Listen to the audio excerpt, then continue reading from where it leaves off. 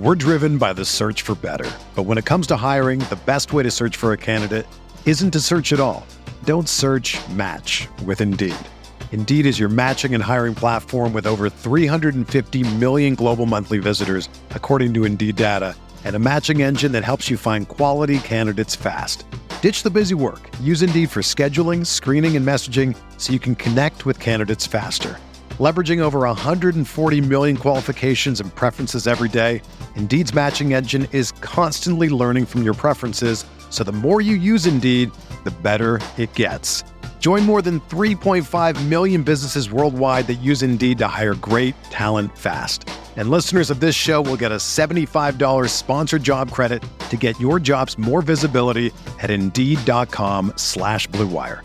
Just go to Indeed.com/Blue Wire right now and support our show by saying that you heard about Indeed on this podcast. That's Indeed.com/Blue Wire. Terms and conditions apply. Need to hire? You need Indeed.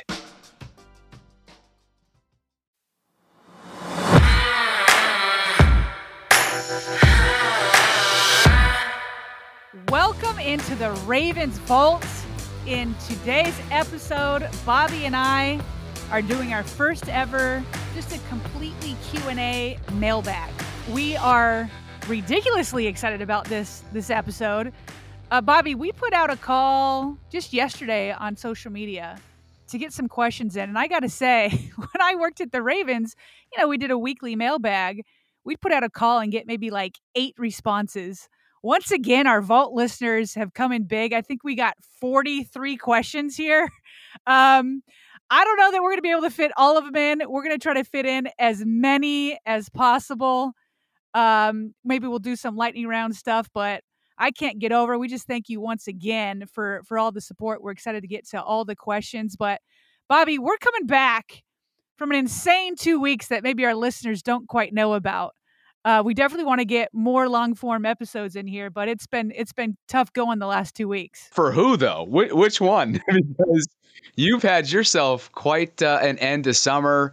Before we ended up partnering up on this podcast, before you even knew that you could potentially be getting into the podcasting world, you and your family, as anyone would this time of year, scheduled a European backpack caravan type of trip for 2 weeks.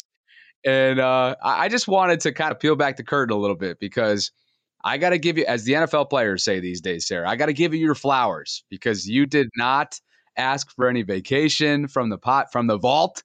And you proceeded on with your getaway while continuing to allow me and help me as my co-host release these daily episodes. So 1, how the heck did you do it? You're a mother of 4.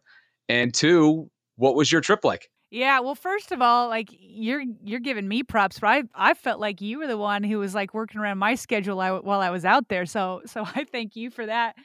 Man, it actually worked out okay. That we were mostly in Spain. We were also in Portugal and Morocco. So depending on which country we were in, we were about 6 to 5 hours ahead of you.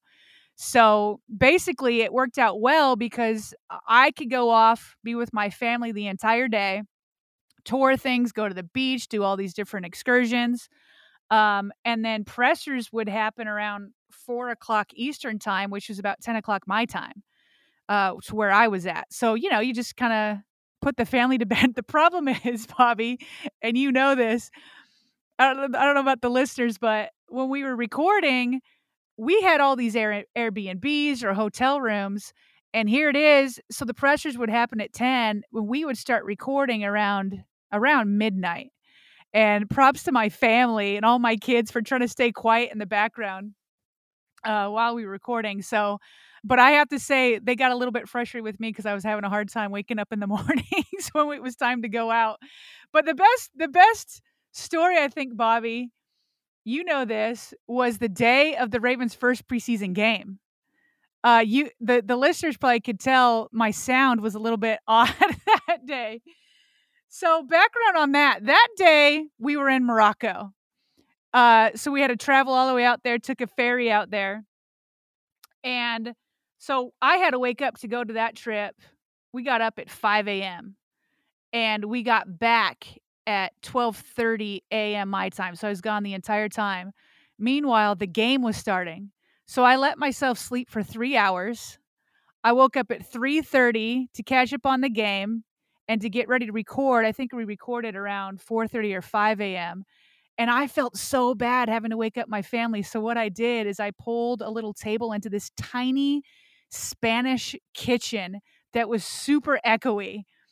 And at about, from 3:30 a.m. till 6:30 a.m., I was just working in there. You helped me out a lot though, trying to help me catch up on stats and all that kind of stuff. That was a crazy, crazy day. And then I had to wake up the next morning at 8 a.m. to check out of our Airbnb. So, but you know what? It's fun, Bobby, and you're a perfect partner to do it with. You were so great working around my schedule, so I thank you for that, and I appreciate the fans maybe being okay with the sound quality on that instant reaction of that game. Let me just say this, like, to that first preseason game, it's that moment where you're watching the game, you're watching the clock, you're doing the math because you are 6 hours, there is a 6-hour time difference.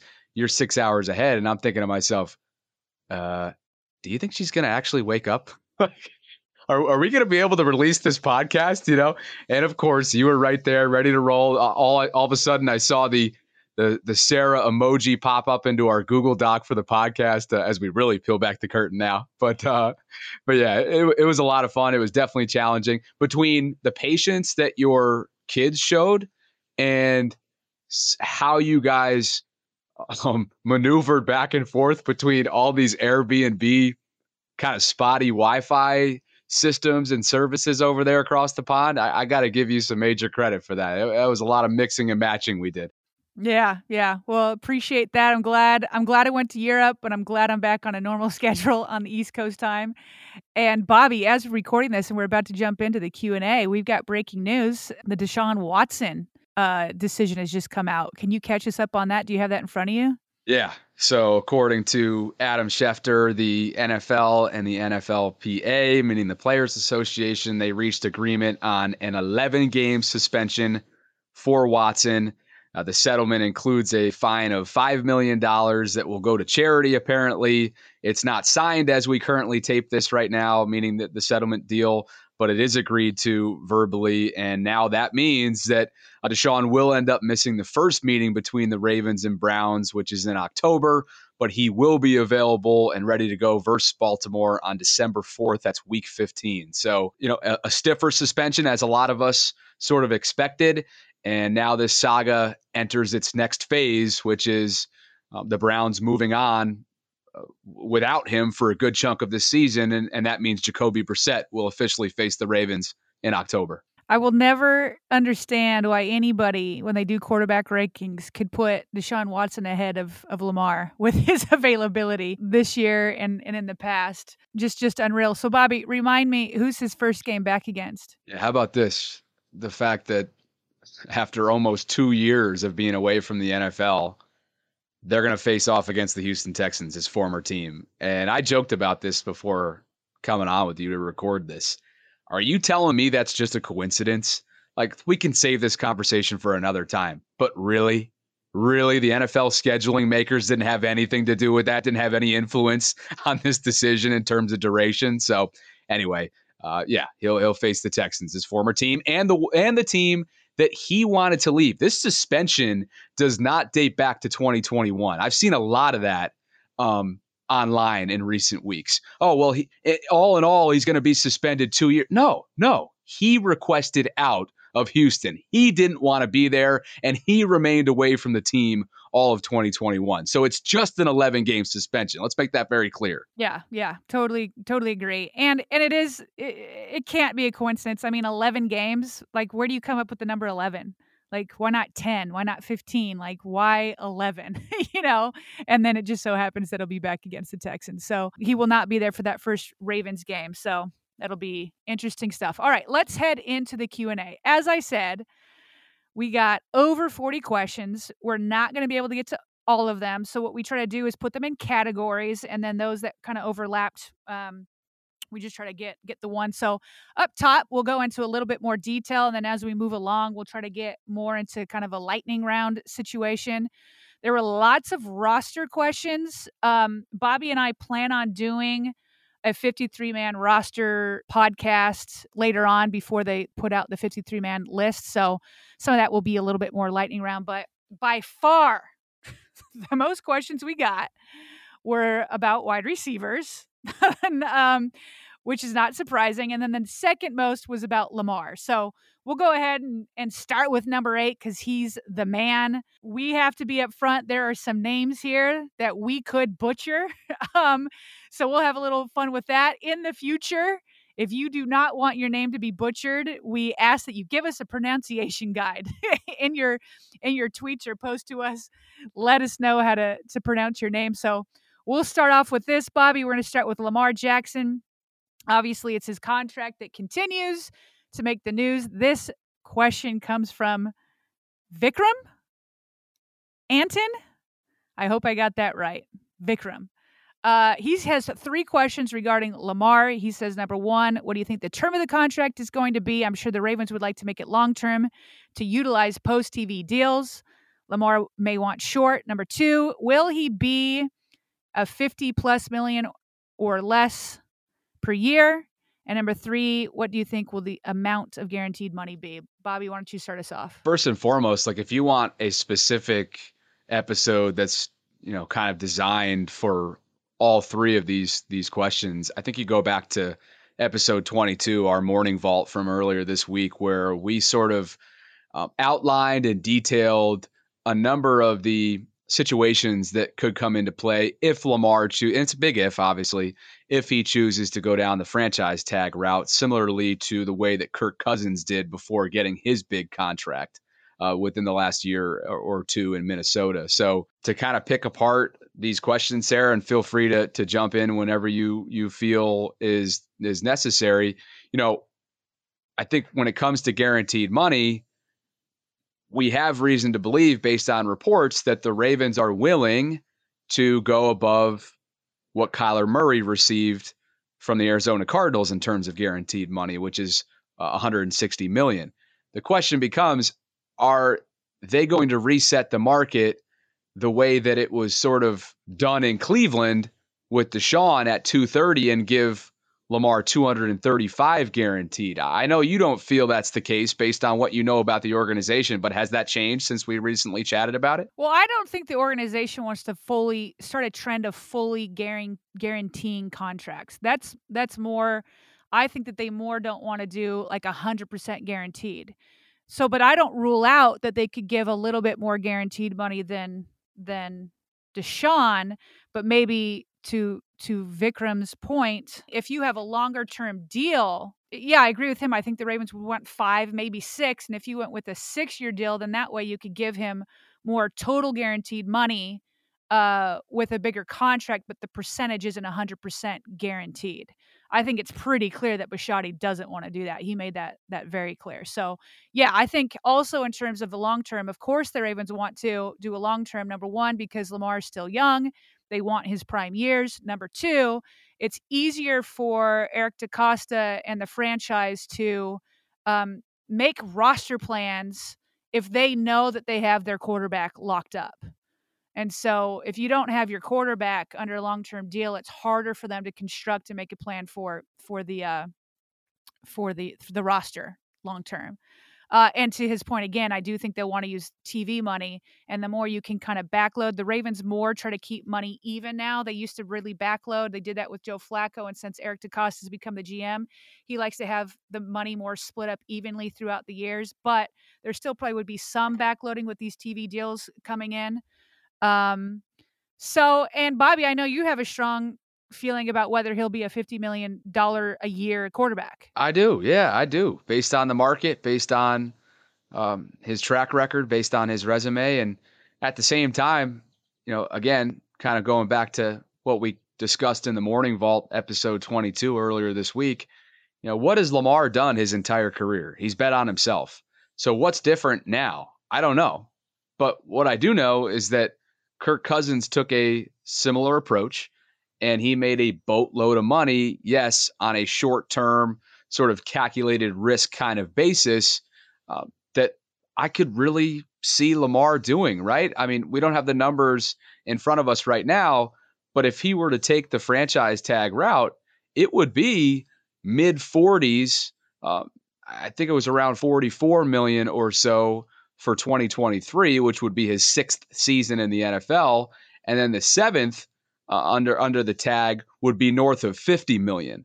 So at that point, you get to 2027 as an unrestricted free agent, and you could be looking at, big time skyrocketing kind of money for Lamar. And if that's the way that he and his camp, he and his mother, he and the folks around him are sort of game planning for, then I don't.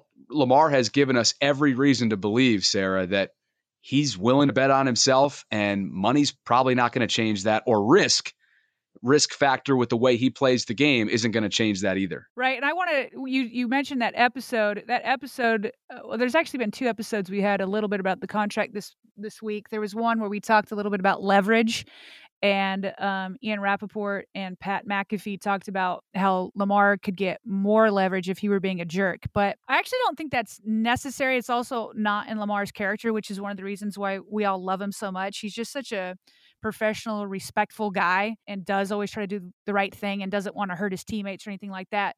I want to talk about leverage for each side. So when we posted that, Rappaport said that Lamar Jackson does not have as much leverage as Deshaun did. And that's true. When you're a straight up free agent, and this is a quarterback league, a quarterback driven league, where teams, and Bisciotti has said it time and time again, you're in the NFL, you're one of 2 teams. You're either a team that has a quarterback, or you're a team that's searching for one. And if you don't have a quarterback, you're not winning in this league. So the Ravens know that. They really deeply believe that too. And so they need Lamar, and Lamar knows that. And so the leverage that Lamar has is what you're talking about with this tag. Unless he had a freak career-ending injury, I don't think that even a season-ending injury is really going to hurt him. So while he may not have as much leverage as Deshaun did because there were 4 teams vying for him, Lamar still has leverage in this franchise tag area, because if he went this route, remember, he was drafted the same year as Josh Allen, and if he goes this route, he's going to blow away the guaranteed money that Josh Allen got by signing at last year. I mean, the quarterback market just keeps skyrocketing. That's Lamar's leverage. He doesn't need to be in a hurry. I don't think injuries are a huge risk, not the way it was talked about 3 or 4 years ago. He can have he'll have over 200 million guaranteed if he went the franchise route once he becomes a UFA in 2025, if he went that route. So I think Lamar has plenty of leverage because the Ravens want him, the Ravens need him, and he doesn't have a lot of risk, with injury. I don't think that would change teams trying to sign him if he somehow got a season-ending injury. And at the same time, the Ravens do have a little leverage themselves in that they aren't competing with 3 other teams. So both sides have leverage, but both sides, this is what I like about this situation. Lamar Jackson isn't a jerk, as Rappaport said. He's not a jerk. The Ravens also aren't a scumbag organization. Now, both sides want to do what's best for them. The Ravens don't want to go above a certain amount. We know that there's never been a Super Bowl winner that's given, I think, more than 20, it's like in the low 20% to a quarterback. So the Ravens, I guarantee you, they know those numbers. But then Lamar is looking like there doesn't need to be a bad guy in this situation because neither side is treating the other side poorly. They're both going about it the right way, where they're both trying to protect their own interests. And I think, Bobby, I still believe that a deal's going to get done before week 1. I still go back to the change in tone that Lamar had when he was interviewed during minicamp versus his first interview in training camp. Even he said he thinks it's going to get done. These things take time. Deadlines spur action. The deadline is before week 1. I still am optimistic that it will get done, and that it will get done in a professional, right way. We just got to give it time to happen. I thought so as well a couple weeks ago, but every day that goes by and creeps closer and closer to the start of the season leads to opens up the door for more and more speculation. All right, we could talk about this for an entire episode. Let's move on to the next mailbag question. It comes from Marco G. That is at Real Marco G on Twitter. Marco writes, love the show. Do you guys see a scenario where Ravens trade Tyler Huntley since he has good value right now for draft picks and then elect to go with Anthony Brown as the backup? I'll come right out and say, Sarah, that while Huntley is in his infancy essentially in the NFL, he is a bargain. His value does not match up with his numbers that the Ravens are paying him. I mean, this guy is super, super valuable to Baltimore. We were reminded of that last season when Lamar went down. And he's somebody who, again, I think when you go around the league, he may not be the best primary backup, Sarah, in the entire NFL. But I'm not sure there's a more valuable backup in all of the NFL league-wide based on his importance to this team and his strengths within the offense and his similarities when it comes to style of play to Lamar. Right. I agree. I don't see a scenario where the Ravens would trade him unless somebody came in with like this over-the-top offer, which I don't see happening. I always go back to think about some of the trades. The Ravens traded Joe Flacco for a 4th-round pick. This was a Super Bowl MVP. He was still somewhat young for a quarterback. The Ravens got Marcus Peters for was it a 5th-round pick? Was it? I just don't agree with the idea that he has good value for draft picks. Like to me, what's the highest draft pick they could get for him? He was an undrafted rookie, like a 6th-rounder, maybe a 5th-rounder, maybe. I highly doubt that. And so you kind of have to ask yourself, if it were around a 6th round, is a 6th-round pick worth losing your backup quarterback that really matches what your offense does already with Lamar Jackson? I don't think so. I think a good backup is more value to the Ravens than a 6th-round pick. All right. Then Nick asked this question. He says, what is the biggest improvement that you and Bobby have seen Lamar make? I think it's hard to answer this without being in real games. We're likely not going to see Lamar Jackson in the preseason at all. There's no reason to risk that. He's obviously come back with more muscle, and nobody has seen a drop in his speed because of it. He's come back, and I always feel like this is true. He comes back always a little bit of a better passer after the offseason. It's clear to me he puts in work. Even teammates, receivers have said that he's put more zip on the ball. So that's all good. But again, in these training camp practices, the defense really can't come at him. They can't touch him. They can't really come at him with to get sacks. For most of training camp, other than a couple of practices here and there, the DBs are not looking to light up receivers. I mean, it's just not real defense. So, Nick, I think that I'd like to come back to this question. Maybe Bobby can add some. I'd like to come back to this question maybe a quarter of the way into the season and really have some substance behind talking about what his biggest improvements are. I like that as well. We'll be looking at things like, okay, has the added muscle slowed him down at all? Greg Roman says no, he's actually faster, which is funny. Lamar doesn't think so at all. So that's something to watch. Obviously, he took strides in the outside the numbers area of his game as a passer last season. I'll be curious to see if that's an area that continues to improve upon it. And obviously, probably most importantly, the deep ball connection, especially with Rashad Bateman as his new number 1. So those will be areas that we'll revisit. And again, Nick, thanks for your question at OGNick410. Love the area code there. All right, let's transition to the franchise strategy section here of our mailbag. And Sarah, this is your bread and butter. This one comes in from Adit Mahmood. He writes, are the Ravens the Moneyball team of the NFL with how they seemingly target premium talent at non-premium positions such as safeties, tight ends, and interior O-linemen while also employing the use of analytics into their in-game strategy? I love the question. What do you got, Sarah? Yeah, it's a great question. I think yes. I mean, I don't know how much you can do Moneyball, the way you can with baseball, but if there's a leader in this area, I would say the Ravens are among the leaders. I think the Ravens were one of the first to even hire an analytics person, and that has now grown into a department at the Ravens. They have, more than one. So yes, they are definitely leaning more into analytics. And I think John Harbaugh does a really good job of being open to that and listening to that while balancing it with gut decisions, on the field. So, they don't totally lean into it all the time, but John Harbaugh knows the numbers. He knows these things. Eric DeCosta, he's a smart guy. He's a smart guy. I know he leans into it a bit.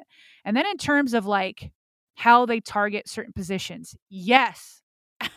Absolutely, yes. And this is, it's fans' biggest gripes. We're going to get to the wide receivers. It is so abundantly clear that the Ravens do not believe in paying market price to wide receivers. I went back on SpotTrack, which is like a salary cap website, and they break down position spending. Now, I don't know that they're always exactly got the right numbers, but they're certainly in the ballpark. And so I went back for the past 10 years because a lot of people will accuse the Ravens of not getting receivers for Lamar, and they're looking for Lamar to play hero ball, and maybe there's some truth to that. But this trend of not wanting to pay wide receivers dates way back before Lamar ever got here. So this is a franchise strategy. It's this Moneyball strategy that we're talking about here. So I went back the last 10 years. I've got numbers back to 2013. So this is basically the year after winning the Super Bowl. Let me give you the rankings of where the Ravens the percentage of their cap that they spent on it. This year, 2022, they are last in the league, 32. They're only putting $10 million of their cap space to the entire wide receiver position. Bobby, there are receivers who make double that in a single year. One wide receiver, one. So their entire wide receiver core is 32nd in how much money they're doling out. Last year, 21. Before that, 29, 27, 27. 17 is the highest they've been in the last 10 years. 20, 27, 29, 26. That's an average ranking over the last 10 years of 25.5. And so the Ravens, in my view, have never come out and said this, but the way I interpret that is that they're just seeing how much people spend in that position and saying, how much are we getting from it? And so you can say, well, look at all the Super Bowl winners. They always have at least one stud guy. And maybe that's true. But the Ravens obviously don't believe in that. And they think that their quarterbacks and their offenses can win with a tight end centric passing game. And that's what they're doubling down on. They're doubling down with Andrews and likely being drafted Kohler. He's been hurt, but you got Kohler, Nick Boyle. That's their bread and butter. And their bread and butter is bully ball. And so that's why they invest in their offensive line. The offensive line this year, by the way, let me look this up. The positional spending on offensive line is number 4 this year. Now that's big time Ronnie Stanley. So Ronnie Stanley has got to play in order to justify that amount.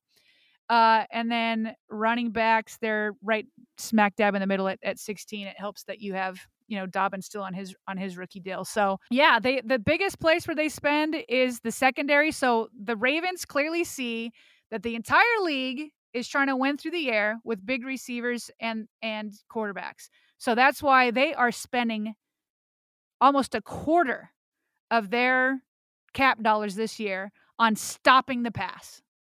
And then instead of competing with all these teams that believe in paying big money to these receivers, they instead are saying, okay, we'll pay our quarterback. We'll see how much they do.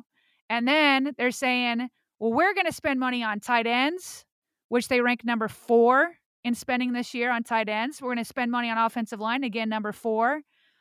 And we're going to try to win with bully ball and see if you guys can stop us, because everybody else's defenses are set up to stop the pass. You're going to have to stop us in a physical way. So I can hear right now fans complaining because they'll say, oh, that's great in the regular season, but what do you do and once you hit the postseason? And that's a legitimate concern.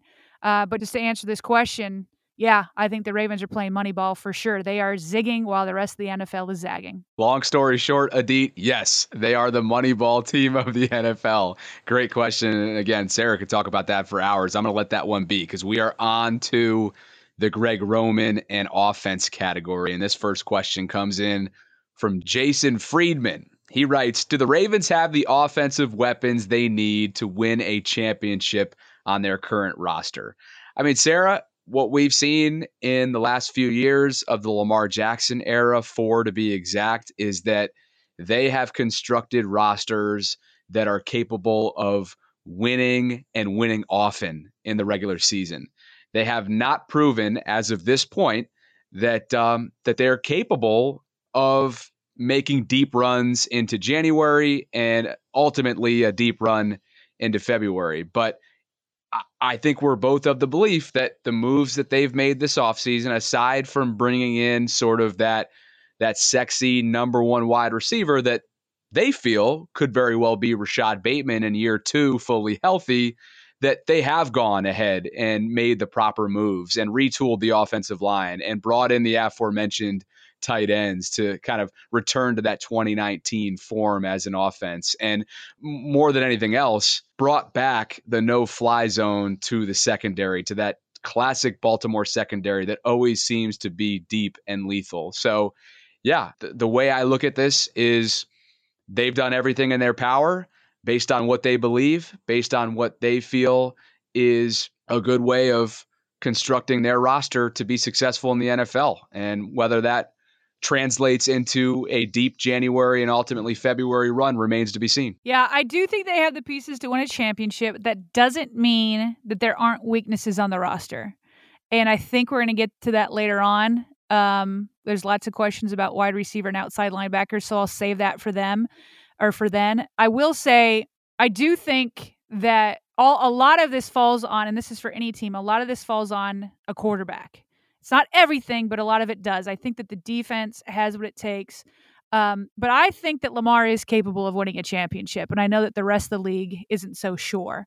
And I know there's a segment of fans that think that if you get him a stud wide receiver, then he'd be more capable, and that's probably true. So, but I think the championship really comes down to health and Lamar Jackson in a big part of it. And I think he's capable. I think if his offensive line stays healthy, if Ronnie Stanley is healthy and the offensive line stays healthy with Lamar Jackson, because to me, that's the real thing. It's the offensive line with Lamar being healthy.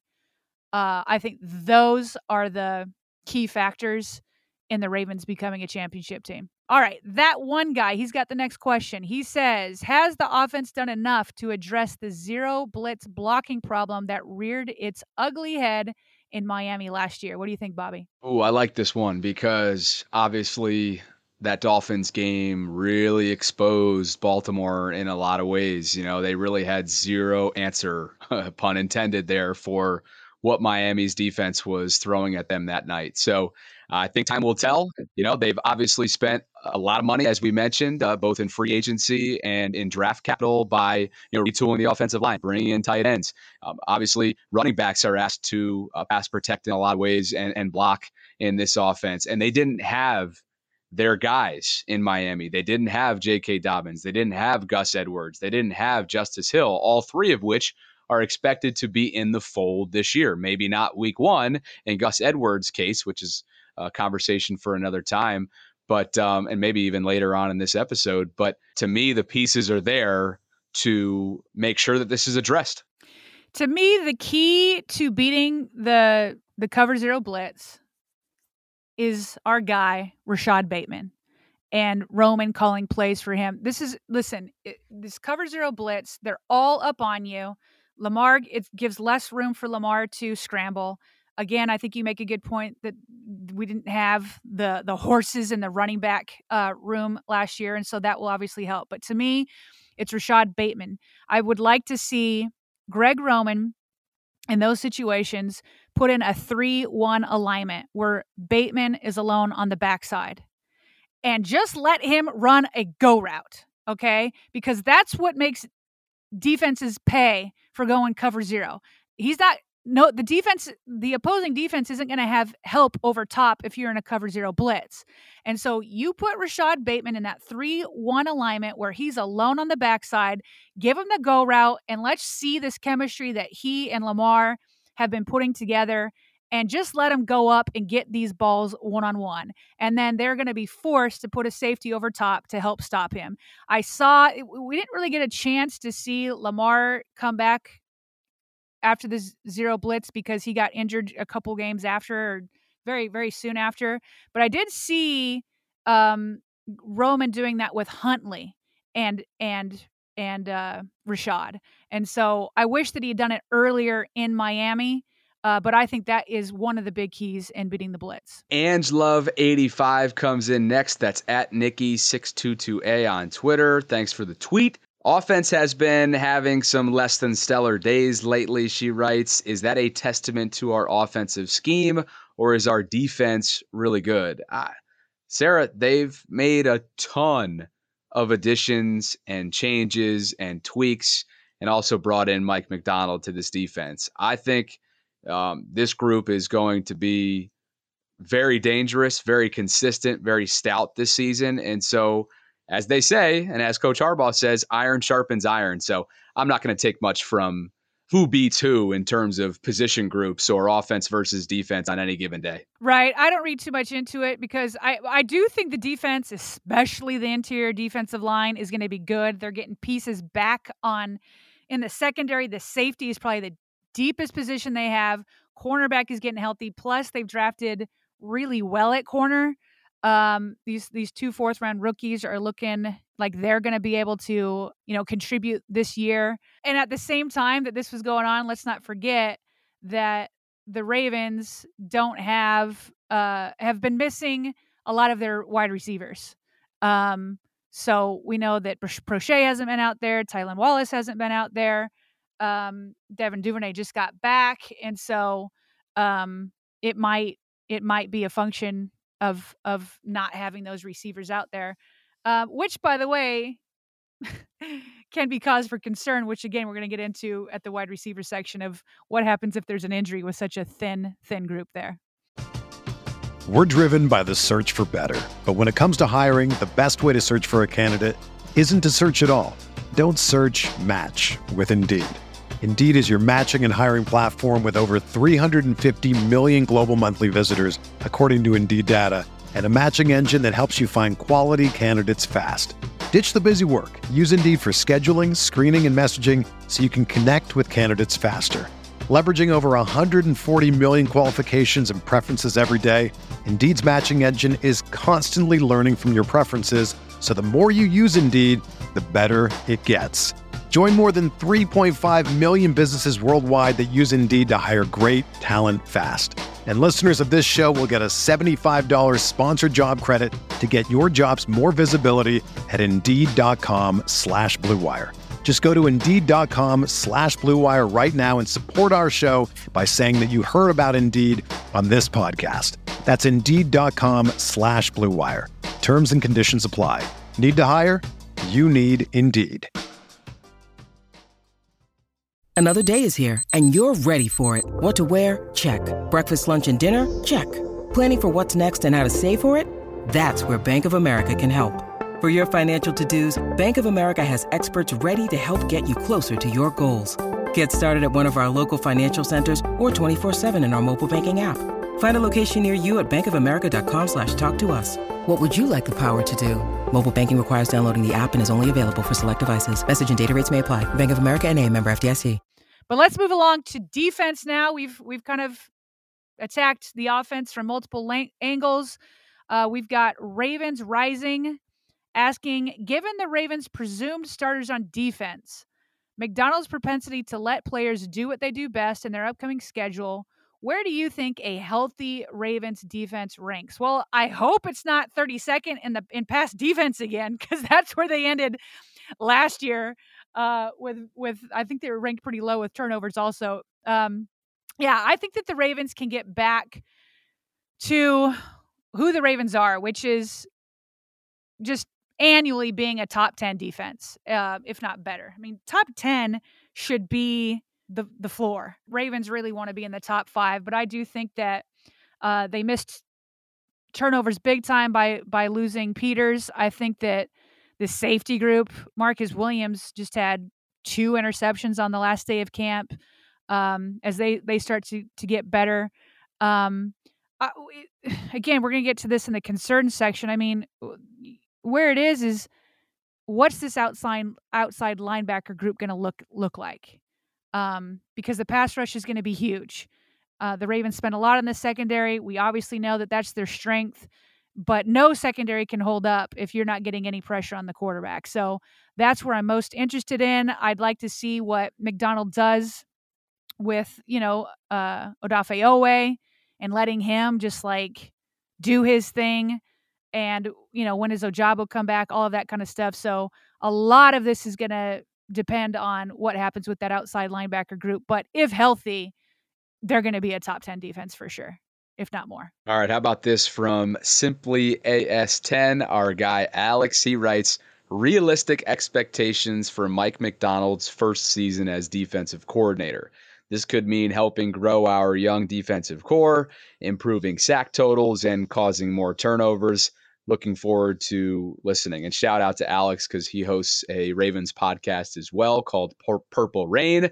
I was a guest of his recently, and he's a great dude, super talented in the video editing category as well within Ravens Twitter. I think they really appreciate him.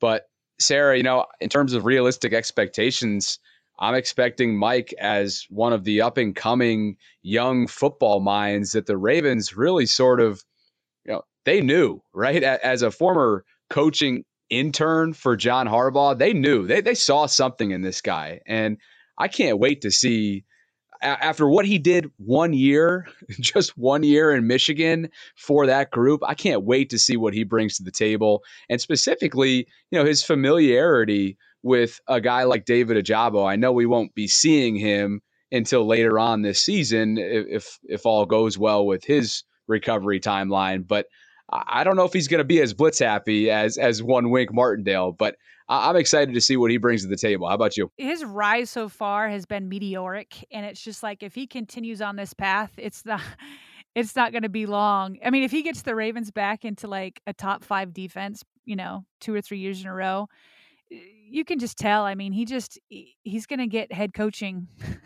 He's going to get head coaching offers soon. And it's like you said, the Ravens knew. The Ravens knew that he was going to be great. Jim steals him. John steals him back. They're fighting over him. They kind of move on from Wink Martindale in order to bring him back. So I'm excited. I'm excited. He's always been behind the scenes until he went to Michigan. I'm excited to see what he can do. But this should be fun for sure.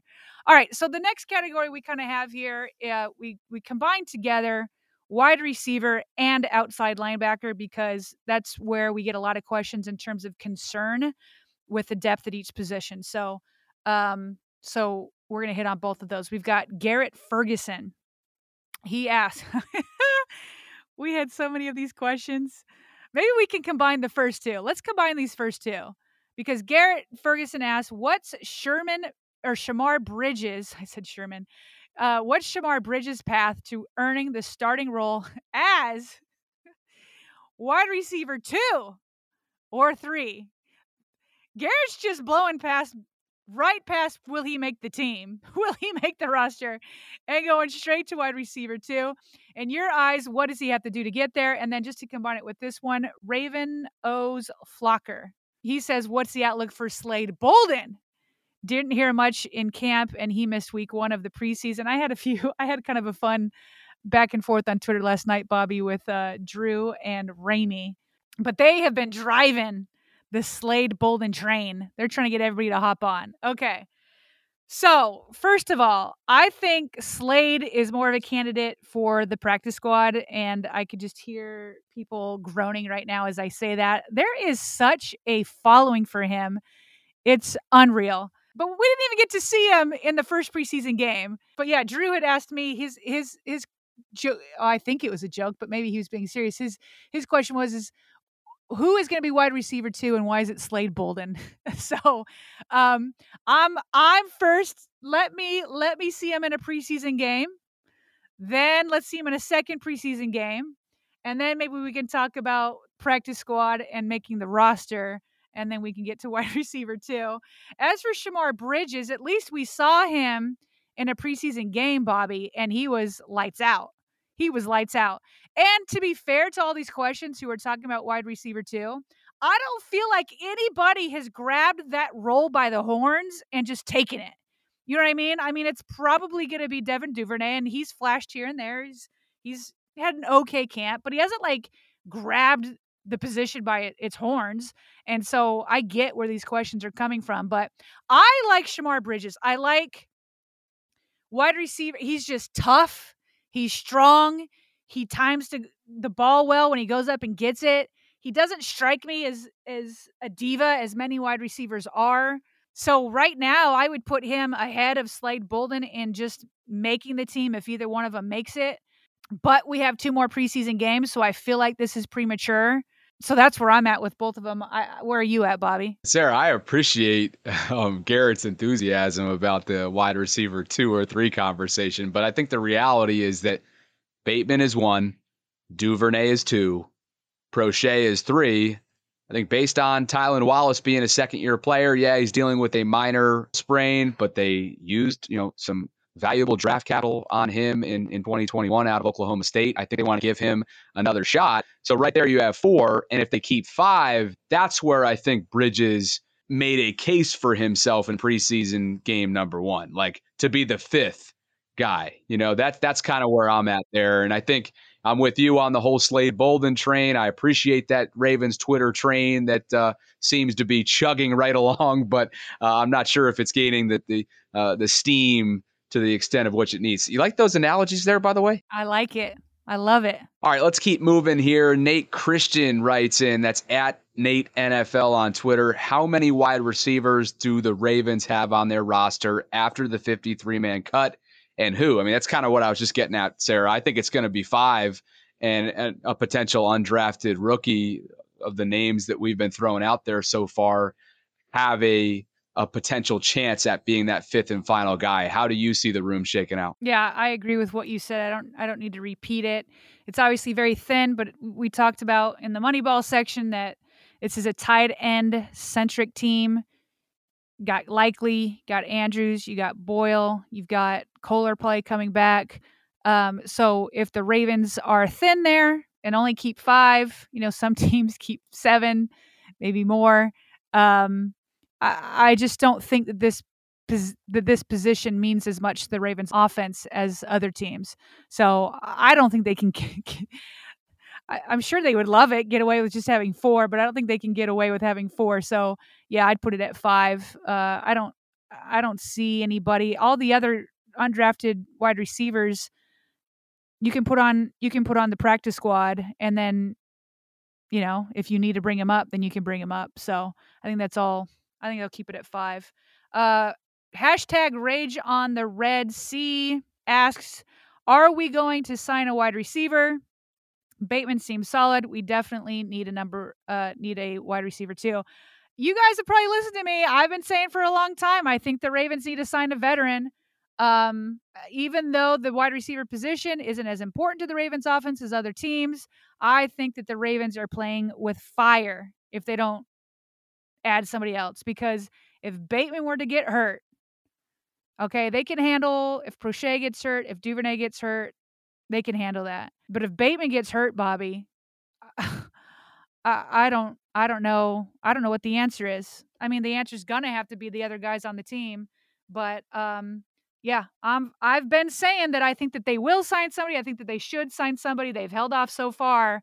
I don't know if they will, but I think they should. If that were to happen, I think the answer would be they're in trouble based on the lack of track record and inexperience in that wide receiver room, speaking candidly. So that's my take on that. Nana Rave, number 8. I assume that's for LJ8. She writes, do you guys believe that Tylan Wallace will be given the opportunity to show his talents barring his injury? I think we can kind of sneak through this one quickly since we've covered that, Sarah. I think they're going to give him a shot to obviously remain a part of this team and give him another chance in year 2. It's crazy to me. Of course they're giving him an opportunity. That just goes into what we were just talking about. They haven't signed anybody. They haven't signed a veteran. The opportunity, the door is wide open, not just for Wallace, but for all these guys, Duvernay, Prochet, these undrafted guys. I don't know how you give them a bigger opportunity. So I don't know if Nana means like, will he be given an opportunity in the regular season? Um, uh, in my view, you have to earn snaps in the regular season. And based off of everything that, we've heard coming out of camp, Tylan Wallace hasn't really been making noise. And I guarantee you he's had the opportunity there. And that was even before his injury. So, yeah, he's had the talent. I mean, he's had the opportunity. He's just got to put it together for it to happen. I mean, I'm actually shocked at how much opportunity they've been given all these young guys. So, moving along, Terrence Mayberry, with two of the biggest areas of opportunities being at edge rusher and wide receiver after the draft. Do you feel those areas have been addressed, and are they now areas of strength? I would not call either of those positions area of strength. I think both are thin. I feel like the Ravens are, and you have to do this as a football team. You can't have proven veterans everywhere. The Ravens, to me, are betting big time on two people, Odafe Owe and Rashad Bateman. They are pushing in all their chips on these second-year players. They were drafted in the same round together, just 2 picks apart. And if these 2 picks take the step that I think all of us are hoping for and think that they can have, then it's all good. If Odafe Owe becomes a double-digit sack guy, it's all good. That's fine. Then you can have Houston and hopefully Tyus will be back in week 1, although he won't be 100%. But until the outside linebacker group gets healthy, it's a little bit nerve-wracking there. And then wide receiver, it's just like these young guys got to step up. So no, I would not call either one areas of strength. But I think that they have addressed it in terms of putting 2 first-round draft picks in both those rooms. And I think that covers the final question in this category as well. Comes in from Dryderson. They write, there's been a lot of emphasis on our wide receiver room, but I feel like there hasn't been enough emphasis on the outside linebacker room.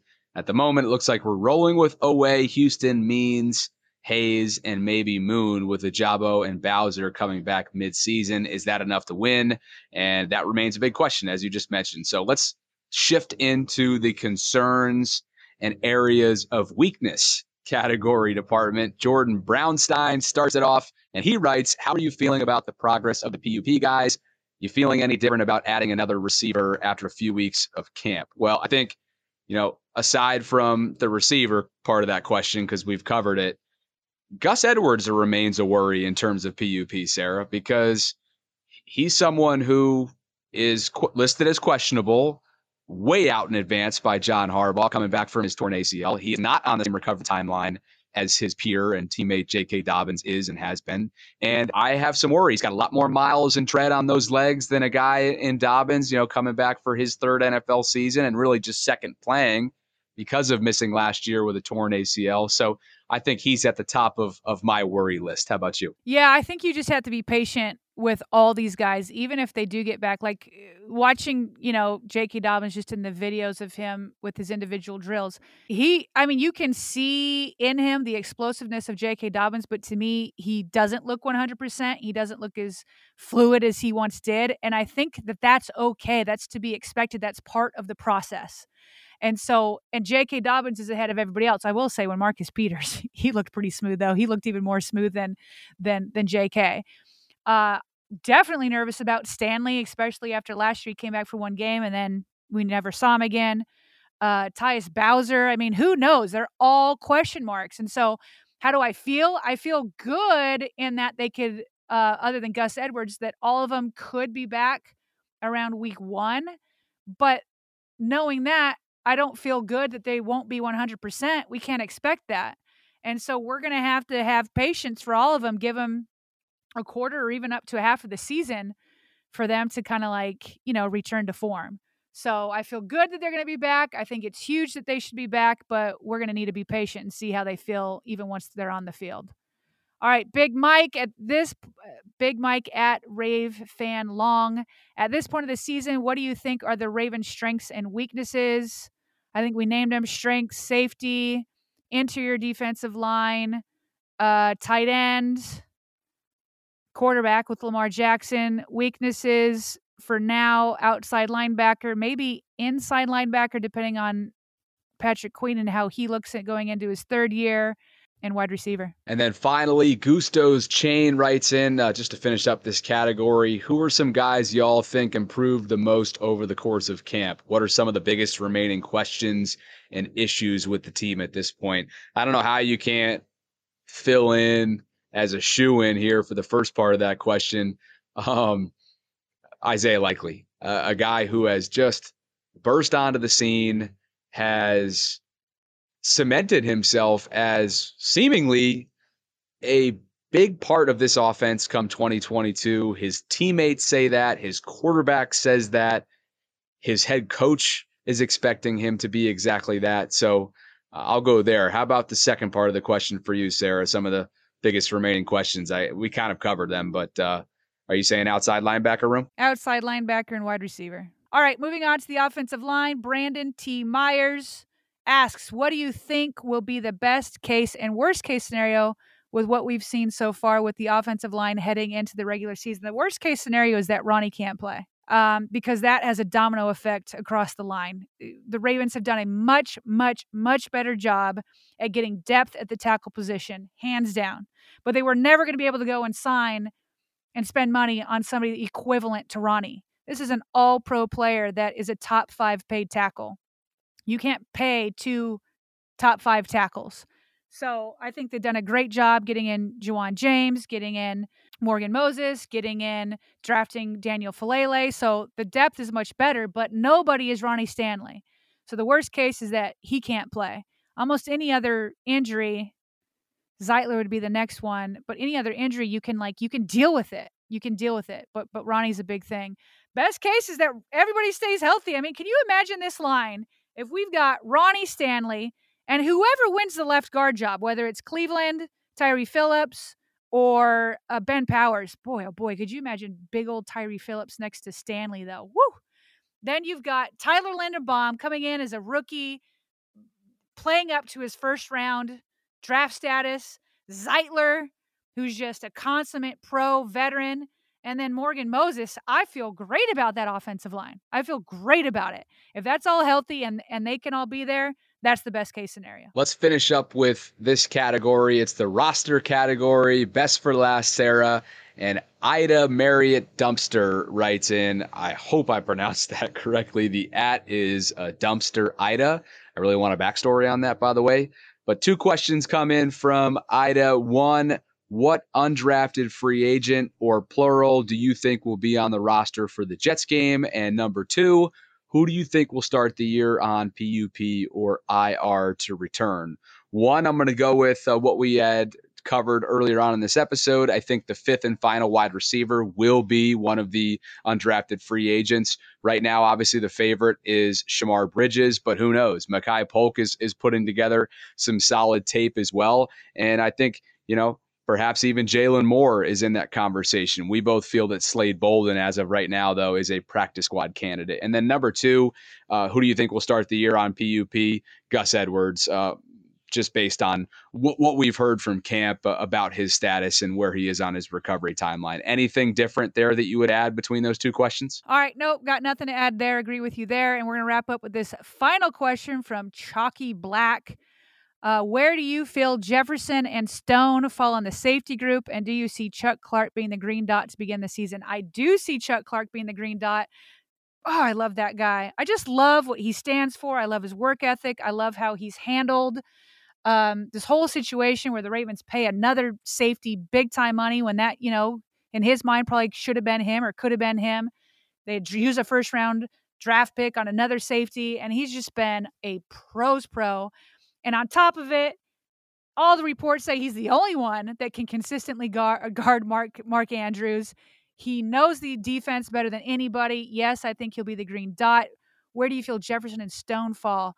I think the Ravens will keep quite a number of safeties because I think the dime packages, they'll be able to take an inside linebacker off and have more guys be up in that dime linebacker role Jefferson can play that for sure. Stone has a lot of special teams ability. So I could see the Ravens keeping both of them, Bobby. Yeah, no, I'm totally in agreement with you. And I think we'll kind of dive deeper into the weeds in this category specifically when we do have our, wall to wall episode on all things post 53-man roster announcement. So look forward to that in the coming weeks as we get ready for the 3-week countdown to the start of the Ravens 2022 regular season. Sarah, our first Q&A mailbag here on the Vault is down the hatch. We weren't able to get to everyone, as we mentioned at the top, so that doesn't mean we didn't read your stuff, and that doesn't mean that maybe your questions or question weren't compelling. It was just a timing thing. So